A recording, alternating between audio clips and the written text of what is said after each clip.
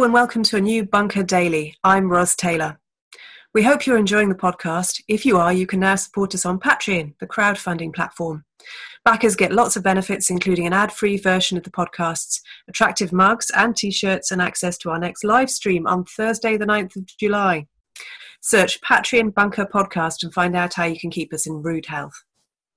Now, you may think that Boris Johnson isn't doing very well in this pandemic. There are serious questions, to say the least, about his handling of the crisis.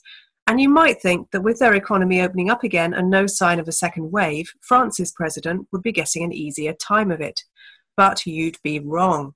Emmanuel Macron's approval ratings are below Johnson's, and several of his MPs quit recently to form a new bloc in Parliament. With me to talk about what's going on in France is John Litchfield. He's been writing about France for decades and was the Independent's Paris correspondent for many years. Hello, John. Hello, Ross. The French think this crisis was mismanaged, but from here, it looks like Macron handled it pretty well. Why are they so unhappy? Well, it might be easier to say when are the French not unhappy. I mean, in my 20 years in France, every French leader has been instantly unpopular. And France, even more than the UK, I think, tends to look inward and dwell on its failures rather than look outward and count blessings. And if they do look outward, it's to compare themselves with Germany. It's a kind of obsessive inferiority complex, which used to take the form of counting the German birth rate, then the German unemployment and growth rates.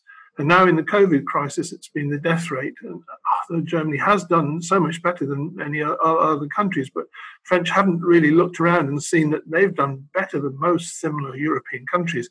I mean, the death rate, the total number of deaths at the moment in France is just short of 30,000 for a population exactly the same as the UK, which is therefore about half the UK's if you look at the actual excess mortality, which is showing up in Britain. Interestingly, in France, the excess mortality, which you can get also from official figures, is almost exactly the same as the official COVID death toll. So it doesn't seem that there's a kind of hidden death toll in France. So in terms of casualty rate, France has done a lot better. And it's done better, actually, than Spain or Italy, Netherlands, Belgium, Sweden, but substantially worse than Germany, which is what the French tend to look at. And it's true that the French government's got things wrong. You know, it was like we were in Britain, probably a week or so late to lock down and may have locked down now a little too hard. It tested sort of scandalously little at first because it didn't have the capacity to do the tests or study them. And the government was quite honestly misleading about why it was not doing them for a couple of weeks, similar with face masks and other PPE. But it got many things right. You know, the hospitals were never swamped except briefly in Alsace, which was one of the worst hit parts of France, or the worst hit part of France for a long time. The crisis was really confined to the north and northeast, Paris area, Alsace, a little bit in Burgundy. Whole areas of France, Normandy, where I am, Brittany, southwest, centre, Côte d'Azur, hardly been touched by the virus, really. And the death rate in some departments, including my own, Calvados, has actually gone down in the last 2 or 3 months rather than up. So, you know, I think that last night when he was addressing the nation, Macron said, you know, the French had done well. He implicitly said, I have done well. That's been sort of attacked by the French press this morning as him having said, aren't I a good boy? Didn't I do well when no one thinks he did? But overall, I think they've done reasonably well. And the amount of criticism they're getting is hugely disproportionate compared to the performance. Was it partly because of the quarantine? Because you mentioned they locked down quite hard, and it was certainly quite a tough quarantine, tougher than Britain's. Parks were closed. You know, you had to fill in a form to explain why you were outside, and you could only go within a kilometre of your house or flat, I think. How did people react to that in France? No, there was not. By that time, I think it was felt that it was slightly overdue, and therefore there was not an immediate rejection of the idea of quarantine. I think it was largely accepted, and the French were overall very disciplined about that. There was difficulty in enforcing the rules on young people in the multiracial banlieue in the suburbs, certainly. And there was also difficulty in imposing the rules on rich Parisians who went off to the country or the coast to their second homes and decided they were on holiday rather than on lockdown. So there were a lot of fines issued for breaking the rules, especially at first. But I think the majority of people, even in areas like this where there was no obvious epidemic, obeyed the rules pretty well. Place went really very, very quiet. Country towns, were completely deserted. It wasn't just the cities. How did they react? I mean, there's a lot of anecdotal stuff suggesting that it was 9 weeks of lockdown took quite a toll on marriages. There were some reports of domestic violence, but funnily, or good, I suppose, rather than funnily, the domestic murder rate actually fell. The number of road accident deaths fell enormously as a result of the fact that people weren't able to drive. And the death rate amongst young men in France in the last 2 or 3 months is 20% lower than normal. So I think it's same as in other countries, really. Lockdown was actually kind of fine for the middle classes and above, people who could work at home, people who had space in which to live, a good but a terrible strain for people who had a small space in a large family. So it's in a sense exposed social and racial divisions in the country, as maybe it has in other countries as well. I was listening to Macron this morning, or watching his address, and he now talks about wanting the French to unite patriotically, which, in a way is so much rhetoric. But how much of the grievances that the Gilets jaunes were so angry about last year, how much of many of those have been addressed, or are those still very much exposed and very raw in French society? Well, I think one of the reasons why Macron came into this crisis on the back of 2 other crises, I don't think any French president in the Fifth Republic has had 3 consecutive crises like he had. First of all, there was the Gilets jaunes, as you say, the yellow vests, and then there was a big series of protests about his attempts to reform the pension system. And then it sort of segued directly into this crisis. So he came out of a sort of period of unpopularity, almost of rejection. And in fact, his popularity has gone up during the COVID crisis. What is bizarre at the moment, really bizarre, is his overall popularity ratings. They vary from poll to poll, but it's about 40% in the more reliable polls, which is higher than it was a year ago. But his prime minister, Edouard Philippe's rating has gone through the roof. It's up in the sort of mid-50s. That's the opposite of what's supposed to happen in France, as you may know. The prime minister is supposed to be the kind of whipping boy or a sort of fuse system who's can be thrown away when unpopularity rises in the country and the president carries on. But it's Edouard Philippe who's getting all the praise for doing things that people say were done wrong, and Macron is getting the blame for doing those same things. It's a very personal reaction against Macron rather than anything to do with specifically what's gone wrong in the country, I think. Is it to do with the Gilets jaunes? I mean, in fact, the Gilets jaunes crisis had essentially abated. I think it's often misunderstood outside France and often within France. The original Gilets jaunes protests were very much a provincial protest, small towns, outer suburbs, sense that they were being left behind, a sense that there was a successful France which neglected them, which insulted them, which cheated them in terms of taxes, all to do with high petrol prices at one time and diesel prices. That, although it's still there slightly, that protest kind of abated quite a long time ago and was taken over by a sort of much more hard-left anti-capitalist movement, which included some of the same Gilets jaunes, but also people who were sort of much more urban, metropolitan, hard-left. And so that was sort of still stumbling on just before this COVID crisis began.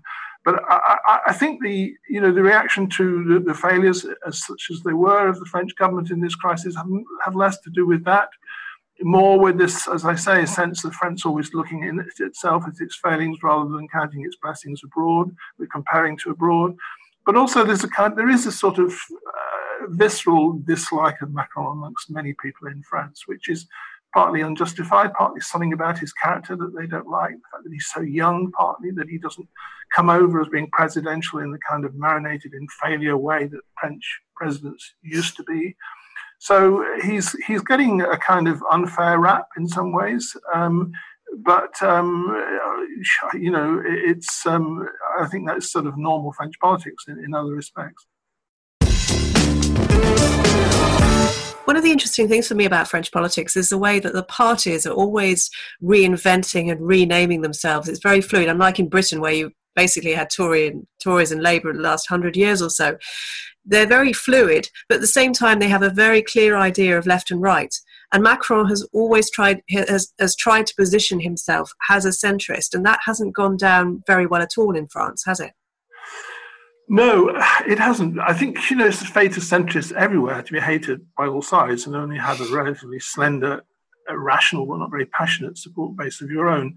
I think that's especially true in France, in the sense that France does still think very tribally, left and right. I mean, the terms left and right, as you know, were invented in France according to which side of the Assemblée Nationale people first sat after the revolution. So it has been very difficult for Macron to persuade people that left and right don't mean anything anymore. Marine Le Pen tries to make the same argument in a very different way, and maybe she has a bit more success in some ways than he does. But I don't think it's true to say he's not disliked. He's only disliked on the left. He's also extremely disliked on the centre right by people who probably agree with most things he does.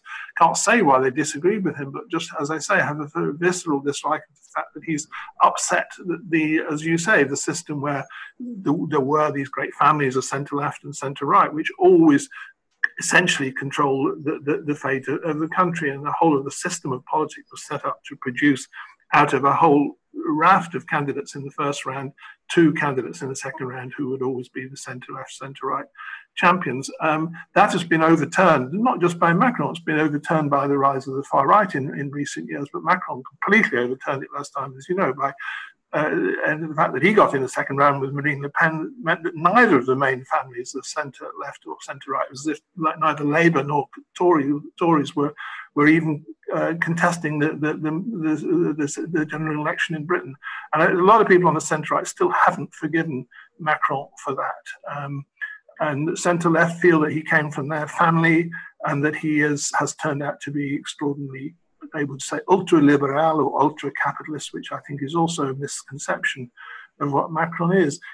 Where is Macron actually? I mean, it's only very difficult to make the comparisons, I think, with Britain, because the French political spectrum traditionally has been skewed quite far to the left of where the sort of fulcrum would be in Britain.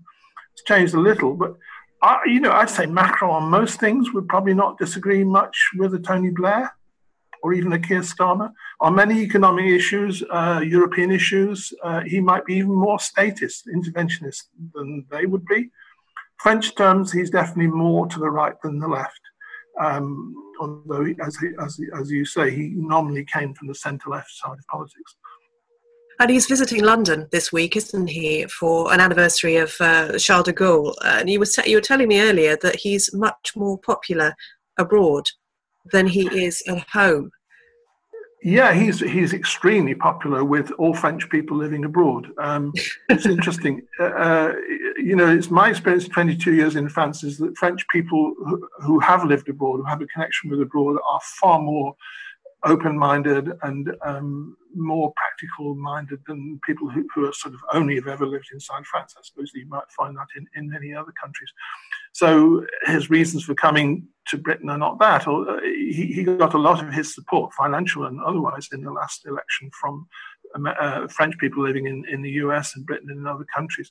But he's coming to Britain because it's the 80th anniversary of General de Gaulle's broadcast through the BBC to the French nation to carry on resisting the Germans after they were defeated in 1940. So, yeah, it's an 80th anniversary. It's a reasonable thing to commemorate. He's being accused of trying to sort of drape himself in de Gaulle's mantle by coming. Even Marine Le Pen claims to be more Gaullist than him, which is absurd given her family really and her party completely steeped in anti-de Gaulle hatred sent from the days of Vichy, but also the Free Algeria movement.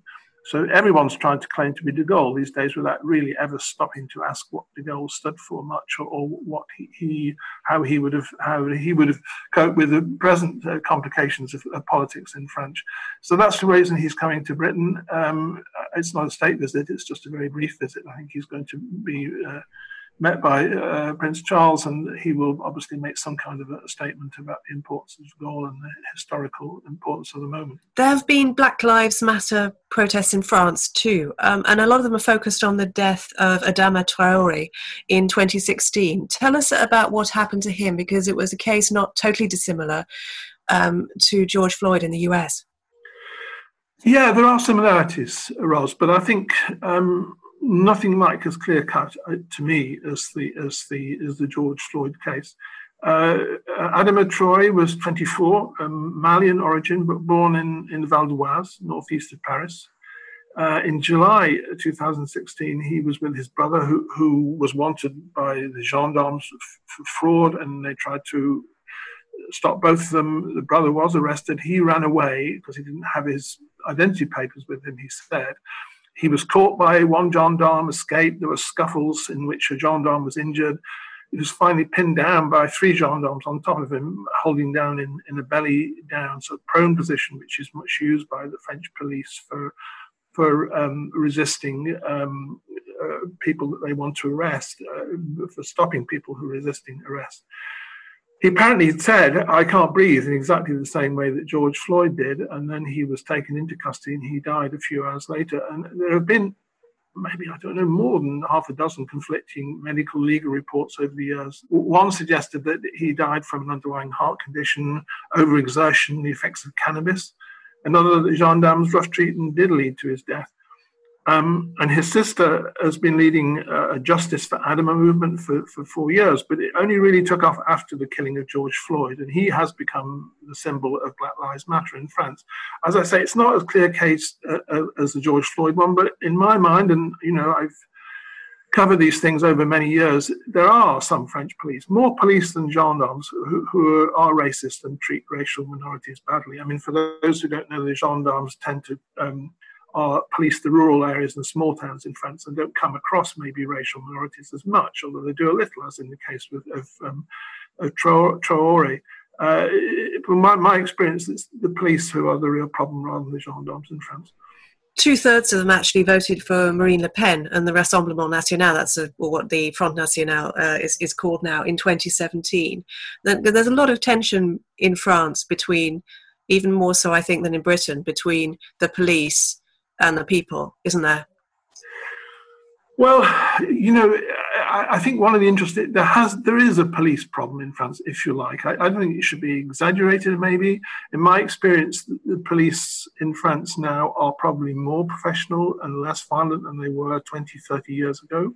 They certainly still are violent, and there was quite a lot of violence in the Gilets jaunes demonstrations as well, but a lot of that was begun by the Gilets jaunes and their allies rather than by the police. I think the interesting thing, what most people, I think, want out of the present protest is a recognition that there is a problem of police attitudes towards minorities in the suburbs and elsewhere. Do 2/3 of French police vote Front National? I mean, you see different figures on that. It was 40% in the first round of the last election, but that was double the support for Marine Le Pen in the country as a whole. So yes, you can say that there is a sort of strong far-right feeling in the police. Perhaps even more worryingly, recently, it was revealed by various media in France that there were 2 very big Facebook groups, which are for police and for gendarmes, 8,000 members in one, 7,000 members in another. So something like 1 in 8 or 9 French police officers belong to these groups, which were extraordinarily racist, even white supremacist in their tone and the kinds of horrible messages which were being exchanged. So you can't say, as the right side of French politics tends to do, there is not a problem with racism in the French police. Last time, you can't say, I don't think either, that the police is a racist institution in France.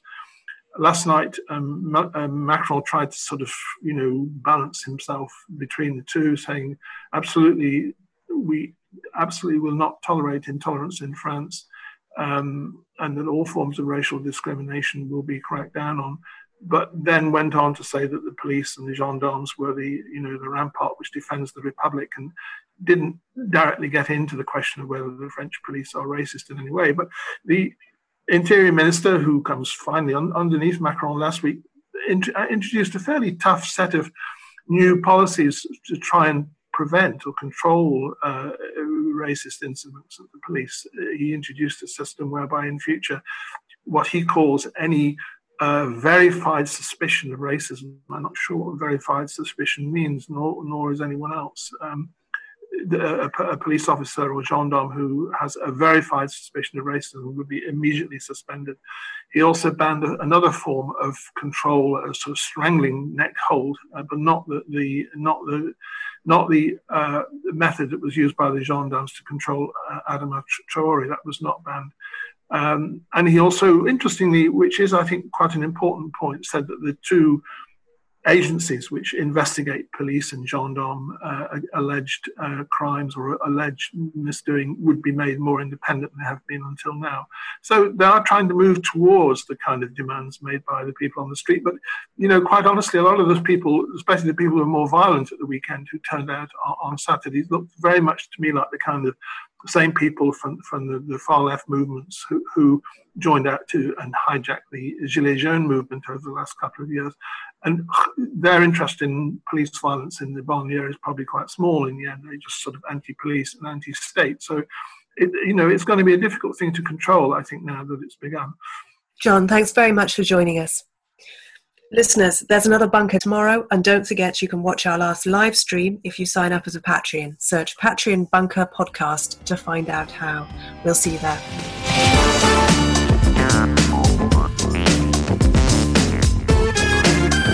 The Bunker Daily was presented by Ross Taylor and produced by Andrew Harrison. The assistant producer was Jacob Archbold, and audio production was by me, Alex Rees. Theme tune by Kenny Dickinson.